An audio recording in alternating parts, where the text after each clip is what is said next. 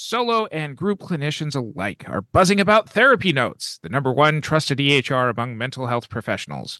With live customer support 24 hours a day, 7 days a week, and an extensive feature library, Therapy Notes is sure to streamline your workflow, giving you time to care more and worry less. Try them for 2 months free using promo code MODERN today.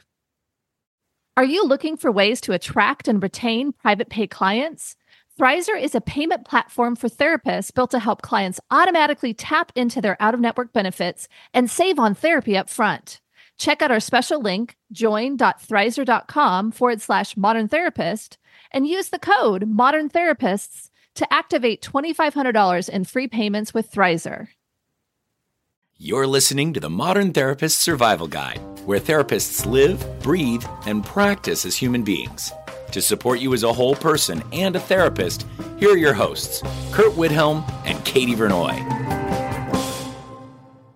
Welcome back, Modern Therapists. This is the Modern Therapist Survival Guide. I'm Curt Widhalm with Katie Vernoy, and this is the podcast where we talk about all things that affect therapists, things from our clients, things about the profession, things about mental health advocacy, and from time to time revisit the whole issue around pay for therapists. And I had written a blog a couple of weeks ago on our website that was largely inspired, and I linked to a article from Medium by Julio Vincent Cambudo about gaslighting. And in the Medium article, they talk about the gaslighting of the messages about returning back to normal. In my blog, I talked about the gaslighting that I foresee happening, that's going to be happening to the mental health workforce. And this conversation that we're having today is an expansion of that blog article. We're going to link to a few things. You can find those in our show notes at mtsgpodcast.com. But the dialectic that we are trying to break apart and take down here is, how can mental health care workers be both essential workers and be justified as not paying them? And we're looking at the potential argument that wide swaths of our industry are going to be facing in the coming months. We're hearing about the second wave of COVID-19, but we're also hearing about this coming wave of mental health pandemic or epidemic, depending on what news source that you're looking at, both of the frontline healthcare workers, as well as people who've been forced into stay-at-home orders and all of the related mental health issues that many of us are seeing in our practices now. Now, our concern is those places in the coming months, as mental health needs arise, that are going to pressure therapists, and particularly the vulnerable pre-licensed therapists, into taking unpaid or underpaid jobs, because look at all of these people who need mental health services. And I'm thinking that this might be one of the only times in our lifetime to be able to really make a meaningful stand against that message. And it's going to be an inconvenient thing for a lot of people. But when we look at the stagnant wages of therapists, and according to the Bureau of Labor Statistics, for some of the master's level therapists, our wages are actually going, and that's not even adjusting for inflation. So dollar for dollar, our wages are going down year after year. And you're going to be pressured into potentially taking some placements just to get your hours, just to serve these clients. And that's a potential to change our profession right now. It's already happening, Curt. There's already all these calls for us to volunteer on these hotlines to provide pro bono services for frontline workers. And I think that there is a trend for many people to sign up for these things, to be involved in these things. And I have mixed feelings about them, because I think that there is a need, there is a desire to give back. There is a thought process around how can we truly serve and do what we're meant to do during this time of crisis. But the longer that these pro bono or low-cost services are going towards frontline workers who need mental health services, no doubt. But the longer this happens, I worry that this continues. This is something that's going to continue forward into post stay-at-home orders, post COVID-19, we're going to continue to be called upon in crisis to volunteer. And to me, I feel like there's a hard line to draw. I mean, I looked at some of these things and I thought about volunteering, and I had two thoughts. One was, I don't think I have the bandwidth right now. I've got therapy clients that are paying me to be present for them. And if I divide my focus right now, I'm not going to be able to serve them well. So that was one. The other one was, I don't know that I'm ready to give away my time for free right now. I have the same concerns as most other folks about making sure that I survive a recession, and to spend a good portion of my time serving folks for free did not sit well with me. And so I don't want to sound callous or cold, and I certainly want to support and serve in the ways that I can, but I'm really worried that we're already in this. And this is why this conversation needs to be louder. It needs to be echoed, and is, along with so many other things in the world. And we recognize that our podcast is largely US centric in its ideology. That's where we both live and work. All of you who have wonderful national health services that are already paying your therapist, we appreciate you listening anyway right here. But like so many other things, this particular pandemic is highlighting problems that have already been there, that we as mental health professionals, facing our own individual financial needs, our own practice needs for our pre-licensees, our own needs to accrue hours towards licensure, at this time where all of us have these personal needs, we are being pressured into being the first ones to sacrifice what we're doing and the investments that we've made into ourselves. This has been happening all along. And this highlight that's happening right now is the opportunity to collectively come together as a field and stand up and say, enough, that we don't want to necessarily sign up for years in a agency that doesn't pay its workers to provide services to, yes, people who do have mental health needs. But the longer that we are complicit in jumping into those agencies, providing those kinds of work, that's where the problem lies. If you can afford to volunteer an hour here or there, take on a pro bono client, that is fine. That can be part of your balancing out access to mental health treatment while still being able to have a business that goes along with that. But when it comes to, are we really in this for the money? Well, yeah, we should be in it for the money. And, for a much longer version of that conversation, we have the episode called In It for the Money. For the money. But right now is actually the time for us to take some stances to make some social change for the outlook of our field overall, because there is that need, not because we should just be altruistic giving people all the time. Sure. And I want to make it clear that there are ways that we can give back that don't impact our bottom line or don't impact us financially. And I think it's something where I have a hybrid practice. I take insurance, and I do have one of my insurance panels are waiving co-pays, and I'm getting the same amount from the insurance company, and my clients are getting free therapy. So I think that there are organizations, entities that are stepping up. There is money that's going to organizations, Department of Mental Health, kind of governmental agencies that is specific to help fund this mental health need. And it's to agencies who pay their workers and some that pay them well. Now, as far as, kind of what the work environment is, that's a whole other conversation that we've talked about in toxic work environments. But I think that there are agencies that are doing good work that are getting funding right now to be able to expand services, and they pay their clinicians. So I want to be clear that this is not a universal request for us to be mental health workers that work for free. I think it's something where it can feel that way. And the loudest, most passionate kind of calls for help are in a way that we have to do it for free, and then we have to answer in a public space. I actually saw one of our colleagues, one of our modern therapists, had a friend post on her timeline, can you or someone you know help this person for free? Because there was an interview with a healthcare worker that was crying about how traumatic the experience was. And as our modern therapist responded, she said, they have benefits, they have services, and I don't work for free. And I was like, yes! And I need to go back to determine if she got some haters and trolls on that. But I think it's something where if we say, no, I cannot provide these free services, we are demonized most of the time because we're heartless.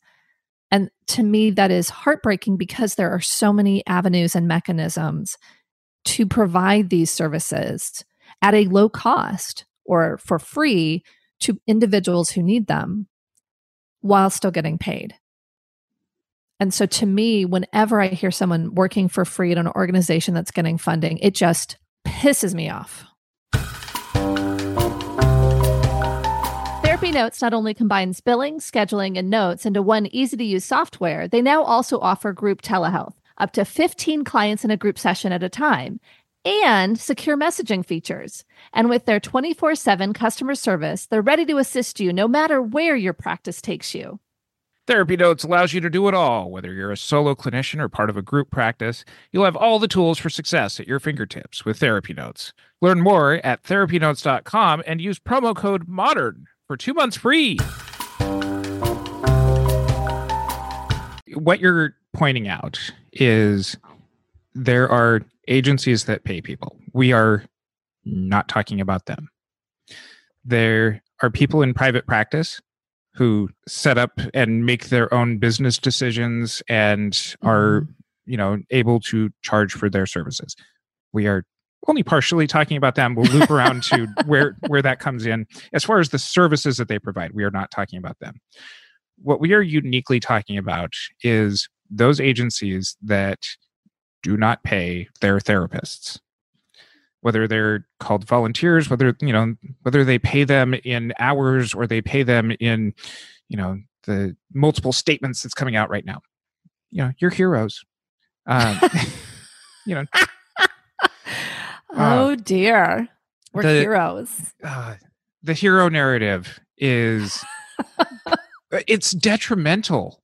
It's emphasizing that we have this bravery about working in horrible conditions rather than dealing with why those conditions exist in the first place. Mm-hmm. And this leaves such a small window to see that our mental health workers are in these particular types of agencies are victims of a broken system. And I brought up that we might not all be inherently altruistic. And this is a really difficult part of, especially our pre-licensees. This is your call to action, is if you're jumping in there to help and get your hours, we can argue about whether that's truly altruistic or not. But this hero narrative ends up confusing that line for a lot of people who haven't had the opportunity to step back and see how all of these different levels of system are going on. The CARES package passed by Congress recently dedicated, over $800 million towards mental health. And the agencies that are going to be taking these grants and stuff, if that is not going to the workers, or as some of these agencies even around us that are still seeing clients in person, responding to domestic violence calls, responding to clients who are really high needs and not paying them or providing PPE in order for the therapist to go out there and provide these services, this is why we need to take this stand. Oh, that just makes me so mad. It makes me so mad. And I think the thing that I keep hearing, in addition to the hero narrative and how we should be doing this out of the goodness of our hearts, is that there is this need and we have to fill it because we can. And it's too hard to figure out how to make it work. And we're not business people and we're going to do what we can. And I just get so mad when I hear about people being taken advantage of in this way and not getting paid or not getting paid well. I mean, it's just like it to me, it seems like just want to say it. We know that this is not just mental health workers. Our podcast is for therapists, so we're talking about mental health workers. So, for anyone that's like, but what about, no. We're talking about therapists right now because we're therapists. And we know this is rampant across other giving and helping professions. But when I look at this and I see this, to me, it is heartbreaking, but it's also just disgusting. Because to me, and this goes back to, stuff that I've talked about, but to me, whenever we move into a caring or helping profession, there is an element of it is that when these professions were determined to be helping professions, when they've been feminized, is when it starts being devalued and we get paid less. We should be doing it out of the goodness of our hearts. And so that's one of the triggers for me. I know that you have a different trigger, Curt, but like it's something where I'm looking at this going, how can people justify sending people into dangerous situations without protective equipment and not paying them and saying, well, they should do it and they should be grateful to have a job? Or that they should be grateful to be able to earn their hours and do something that makes somebody else feel better. But ultimately what happens is people in those situations are faced with the very tough task of, am I there for my clients? Or if I start making decisions to physically distance myself so that way when I go home, I'm not infecting my family, my kids, my neighbors, that we as a field, not as far as I know, Katie, and definitely not me, I can speak for myself on this. We're not shaming people who are making decisions to take care of themselves in this. But I do see people shaming therapists who are forced to go out and work in these conditions of why are you even seeing people in the first place? Yeah. And this is the really hard part of this conversation is that we are endangering people under this narrative of, hero, that it creates this idea that there is an endless stream of do-gooder mental health workers who are going to always fall on the grenade for the greater good, no matter how poorly they're treated. Yeah. And while we do good work, while we are out there helping people through some of the most difficult parts of their lives and facing a lot of uncertainty about what's happening in the future, we as a profession can't continue to support this narrative, and we can't perpetuate this narrative ourselves. Yeah. I think it's challenging to not promote this narrative because so many of us got into the profession because of a specific wound or a specific desire to help that has become intrinsic in how we look at things. I do this, I sacrifice because of this. And it's what makes us vulnerable. Our good friend Ben Caldwell wrote an article, and we'll link to it in the show notes, and Curt linked to it in his blog. But I think it's this piece of, because we are so tied to the being good, giving back, doing what we can, improving the situation for others, potentially because it wasn't done for us or because it was done for us. I think it can be very difficult to let go of the hero narrative, because why would we do this if we didn't have a bigger mission, a bigger vision? And I want to talk about that a little bit, because I think that we can. I think it's just very challenging for folks. And I think when we look at pulling from this, that we have to be heroes and we have to sacrifice, and not keeping that as true. We don't have to sacrifice. We don't have to be heroes. If we can pull that out, what we're left with is that we have trained to have some skills that will help people to do this amazing thing that we want to do. And what I really came to, and maybe my experience was different than yours because I've got asthma and I started self-quarantine much earlier. But when I started thinking about, if I don't take care of myself, if I get sick right now, I won't be able to take care of my clients. And so I was able to pull away and say, I have to treat myself as extremely valuable right now in order to be able to continue to serve my clients. And it became very visceral for me. I was thinking about the times when I've had very, very bad flus and I've been not able to sleep and I've not been able to, I'm coughing for weeks and weeks and I feel horrible and I'm not able to be present for my clients, or I'm not able to even serve them, and especially in the current environment, like you have a cough, you shouldn't be in person with anybody. And so I started thinking about how am I best able to serve? And it became so visceral for me. I know I keep saying that word, but it became so visceral for me. Like, I cannot get sick. Now, I know that not everybody has that luxury. And so I'm using it as an example, not as a judgment for anyone who is still on the front lines and meeting with people face to face with or without protective equipment based on whatever your agency is doing. I think that do what you need to do and do what you're called to do. But I think that there was this element for me when I was able to pull out and really, and I've said this before, and I said it so many times in talks that I've done, but we have to recognize that we are the instrument of help. And if we can't sustain ourselves as that instrument, we can no longer help. That became very clear to me recently. And so to me, if we can pull out this, I need to be a hero and I need to sacrifice. And instead, I need to optimize my ability to live in order to be as present and as effective with my clients. That was very helpful for me. So what does this look like? Here's the call to action on this. No amount of applause of you being a hero is going to stop COVID-19 from getting into your system. Sure. And you can only really jump on one grenade, right? Yeah. And then you're done. Yeah. Thrizer is a payment platform designed for out-of-network therapy. As a therapist, you would use Thrizer to charge clients for sessions and collect your full rate upfront. From the client's perspective, Thrizer links to their health plan, so insurance claims are automatically submitted for them upon every charge. From there, Thrizer manages the claims end-to-end so that your clients don't have to worry about manually submitting super bills or getting on calls with insurance. The best part? Thrizer allows clients to only pay their co-insurance portion for sessions, while Thrizer covers the rest of your fee and waits for reimbursement on their behalf. They also offer you an instant benefits calculator for free, allowing you to provide upfront transparency to prospective clients on their out-of-network coverage. Therapists only pay a standard 3% credit card processing fee per session with no additional fees.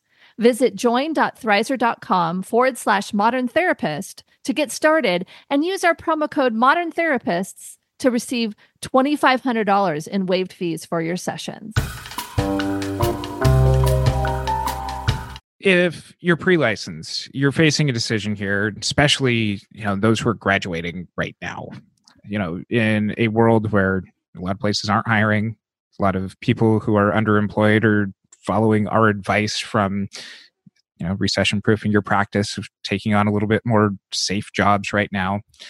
That for those of you who are looking for positions, that, while money is part of this, it's also ensuring that the agencies are protecting you. That we're hearing all over the place in the news of hospitals that don't have PPE for nurses and doctors, and nurses are leaving those jobs, just walking away from them, or are being fired for advocating for themselves. And to those people, I say that is phenomenal. Do that. Stand up for your protections. Don't sacrifice yourself. Don't jump on that grenade for, a handful of hours towards licensure. Yeah. So I think it's one thing to not take those jobs. I think it's also important that we really hold the agencies accountable for taking these steps. And I'm stopping a little bit short of, calling them out, name and shame them, because I do want this to ultimately have some productive movement in our field. I'm not entirely a burn it down person, but right. Good. I think that it's important that we highlight that agencies need to provide these kinds of protections to their workers. Yeah. And for those of you who are on the outside of this, that there are plenty of roles that we can take too. Before you move to that, I think you're talking about pre-licensees not taking these jobs. And I want to highlight something that you had mentioned years ago that I think is relevant here too.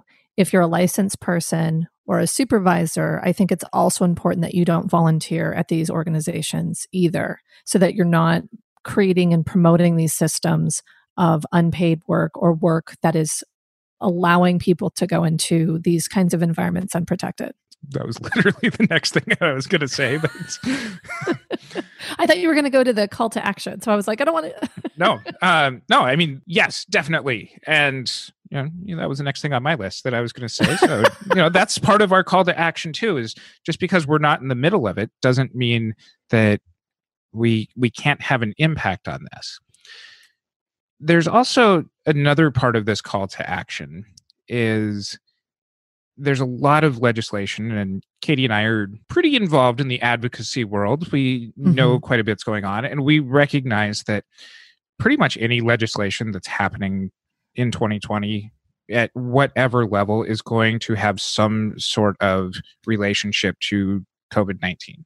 There's just a lot of other bills that don't deal with this kind of stuff that our government isn't going to make time for this year. Sure. But within that legislation is going to be a lot of stimulus bills and a lot of opportunities for grants and funding for agencies, and probably even to specifically deal with mental health work. Part of this call to action is to call your legislators and demand that the language that those bills have only goes to agencies that prove that they have already been paying their workers. We don't want to be supporting agencies taking the funding and using that to continue business operations that take advantage of one vulnerable population under the guise of taking care of another. We want that funding to go to places that are also taking care of you as the therapist. And we'll put something in our show notes as far as some specific bullet points or specific language that you can ask your legislators. And in addition to that, pressuring our professional organizations to do and just to break in, we're speaking as ourselves. We're not speaking for anyone else. To pressure our professional organizations who are hopefully going to be involved in the writing of some of these bills, or very much involved with how these bills get pushed through committees and eventually the legislators, is they have the emphasis to be able to do the same thing. And the more that they hear from their members about, hey, we need to be taken care of too. We need protective equipment. We need to get paid. And this money shouldn't go to those places where it's an administrator or an executive getting paid while we're out there risking being infected and potentially risking our lives for something that we're all having to adjust to on the fly.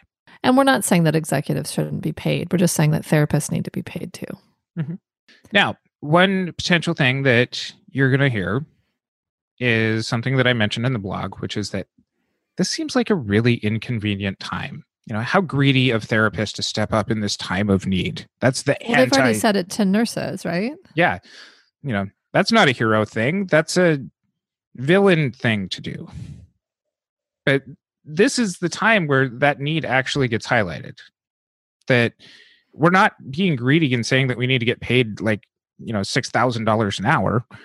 We're really asking here is get paid minimum wage as an essential worker. I'd rather go to living wage, because I think minimum wage in some states is not a living wage. So I think as an essential worker with, for many of us, graduate degrees and lots of hours and certifications and licensure, I think we need to ask for more than just minimum wage. However, we're not saying pay us $1 bazillion. I hear you very directly, and I agree. We're not saying that. We're saying pay us a living wage so that we can do the work and survive. Make the stand. Make it, positive. Make it vocal. And the better that we all do this together as a field, the better that we're going to pave the way for these types of businesses to be able to have the structure in place to be able to provide their services while also taking care of their workers. Yes. Now, a little bit earlier, I said that, those people in private practice, we circle back to them. or even people who work in some of these agencies. But Sure. Go ahead and volunteer an hour here and there as it fits within your business plan, within your practice. Within your life plan. I mean, for folks that have a full-time job, you may or may not have the capacity to give an hour, or give a day, or whatever it is. But I think it's so important to do what feels right that doesn't put an unnecessary burden on you or your family. And there's a lot of people who are going to be, facing economic decisions. I can't, continue to afford therapy because my job got shut down for, the foreseeable future, or other people who are in legit need of services. Part of how you can help this is to helping direct those clients to agencies that are paying their workers, that they can receive services, making sure that you are looking out for our field as well. And just because people need services doesn't mean that it has to be your services. You can provide what is best within the structure that you've got set up. If you're feeling compelled to provide some pro bono work, directing people to other mental health resources falls within that. Pro bono doesn't necessarily mean you have to enter into a long-term relationship with people of giving free services or really low fee services, and utilizing this as an opportunity to advocate for good mental health practices that are good for both the provider and the consumer of those services. And we recognize that these are going to be clinical decisions you make with your own clients. They're going to be personal decisions that are impacted by your personal situation, but also your cultural beliefs, your religious beliefs. I mean, there's a lot of things that are going to go into this. So we're not saying you have to do it a certain way. Mm-hmm. I really want to just highlight that being able to look at your bigger picture as well as the bigger picture of our profession can be very helpful in providing all of us with an opportunity to take this stance, to take this moment in time to try to move ourselves forward versus potentially really having us fall off a cliff with not being able to survive financially, not being able to survive as a professional, and mental health services getting worse and worse, access worse and worse, pay. And I mean, I don't want to be like alarmist, but I get worried that if we don't at least take some strides here, some stances here, that we really are at risk. We can't keep track of every bill that's going on everywhere. And so there's also an invitation to join our Facebook group, the Modern Therapist group. And as you find legislation that is either particular to your state or country that is going on that needs to have this attention drawn to it, we'd love for you to share those as they come up there. We will help to mobilize people to being able to call their legislators and to take that call to action to help make sure that we are all in this to take care of mental health workers. We'd also love for you to check out the show notes at mtsgpodcast.com for some pointers on talking with legislators. And while you're over there, check out whatever it is that we've got going on with the Therapy Reimagine conference. And we're working with all of our speakers and venues and trying to put on the best show that we can in whatever way that we can, and look for all of the most recent updates to that over at our website. And our gigantic thank you to our sponsor for that, Simple Practice. And until next time, I'm Curt Widhalm with Katie Vernoy. Thank you for listening to the Modern Therapist Survival Guide. Learn more about who we are and what we do at mtsgpodcast.com. You can also join us on Facebook and Twitter. And please don't forget to subscribe so you don't miss any of our episodes. Thanks to our partner, Therapy Notes, the highest rated practice management solution for behavioral health.